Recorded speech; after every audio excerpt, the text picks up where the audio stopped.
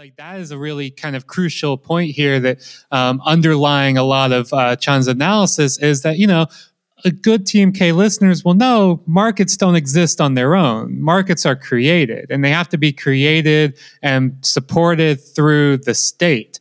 And so cyber porn just became a very interesting and, in some regards bizarre, but it makes sense, kind of early battleground around, how to regulate things like speech on the internet, regulate things like commercial activity on the internet, buying and selling of commodities, things like that. She says that as well, all of this is so wrapped up in, again, these kind of culture wars around, as she puts it, right? Cyberporn. I examine cyberporn's role in addressing and negotiating the public as guardians of underage users and thus guardians of our future, as well as a community of possible users. Although pro and anti-CDA, and CDA is the Communication Decency Act, I think 94 and 95, although pro and anti-CDA forces mainly sparred over competing notions of the internet as a marketplace, discussions about cyberporn also facilitated understandings that went beyond these notions. For in these discussions, electronic interchanges were acknowledged as contagious and exposed. That is, they were discussed in terms that engaged the dangers and freedoms of democracy, albeit in terms that made vulnerability contingent rather than constituent. Those arguing for internet regulation as a necessary civilizing step saw no difference between the internet's pornographic content and the internet itself. To them, the medium was the message, and the message was the pornographic invasion of the home. I think this is a really interesting way of framing it, and it's how these debates were really talked about, is that the internet was something that was invading your home, right? Like invading this, a man's home is his castle, as the old saying goes. But the internet, through being a networked technology, a kind of window into this, into cyberspace, as we talked about a couple weeks ago, a window into this kind of wild frontier where everything goes, where there's sex and violence and, illegal activities, all accessible just with a few clicks.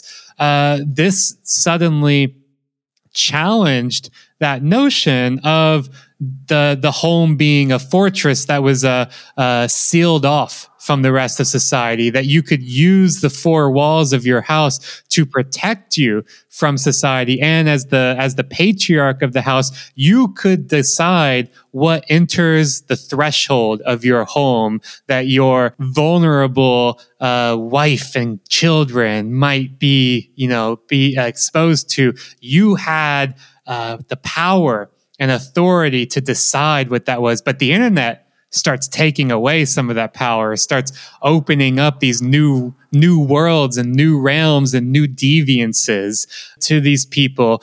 That's a huge battleground, right? Like that obvious, it's only natural that people, especially again, a lot of these, Congress people and senators who really kind of, start going off about this, these evangelical groups, these kind of right-wing moralist groups, I think in a lot of ways, they used that framing of protecting the children and protecting our future, which, there's some resonance there with the 14 words as well, right? Securing a future for our white children, or whatever the fuck it is, that the white supremacist 14 words talks a lot about protecting our children and securing the future.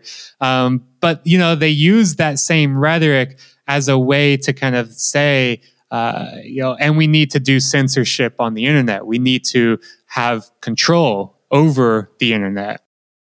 And I think Chan has done like a really good job very early on and consistently hammering it. It's just like, it is funny how so much of the rhetoric around the internet is about its sheer power. It's like a river that you can't dam, charging and threatening to overflood the fords. And that's why it's so magical. And then they're like, but also, we have to stop that. You don't want porn in your house, for example, in this instance, right? You don't want that river to suddenly change things that you don't like or that we don't like. And then I think that also gives us a little bit of the glimpse into what it's really about. And like what you're saying, right, which is that there's a lot of rhetoric about it being incredibly powerful and liberatory and central to also justify seizing control over forming it and its and the shape that it takes and who gets to be on it and how it's developed and what resources are put into it and who gets to make money off of all of this.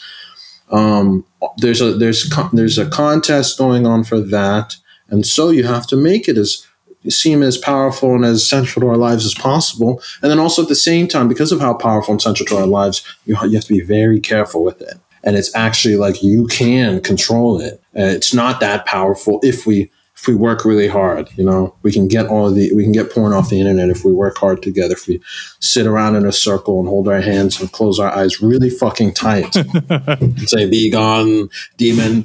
Be gone! I compel you!" or some shit like that. I'm holding a cross to my computer, like my big ass fucking cathode to computer screen, and I'm saying, "Be gone, demons of sex and deviance! Be gone from this internet! I command thee." It's like there's this episode of Nathan For You where they bring a guy to exorcise this haunted house realtor. In that episode, she's like, "Yeah, I was choked. I was almost choked to death by an entity, and it's called like an incubus, which is the opposite of a succubus." Yeah. And the guy's like, "I compel you, demon, get out, get out, get out." That's who I imagine is the guy saying we got to get porn off the internet every single time.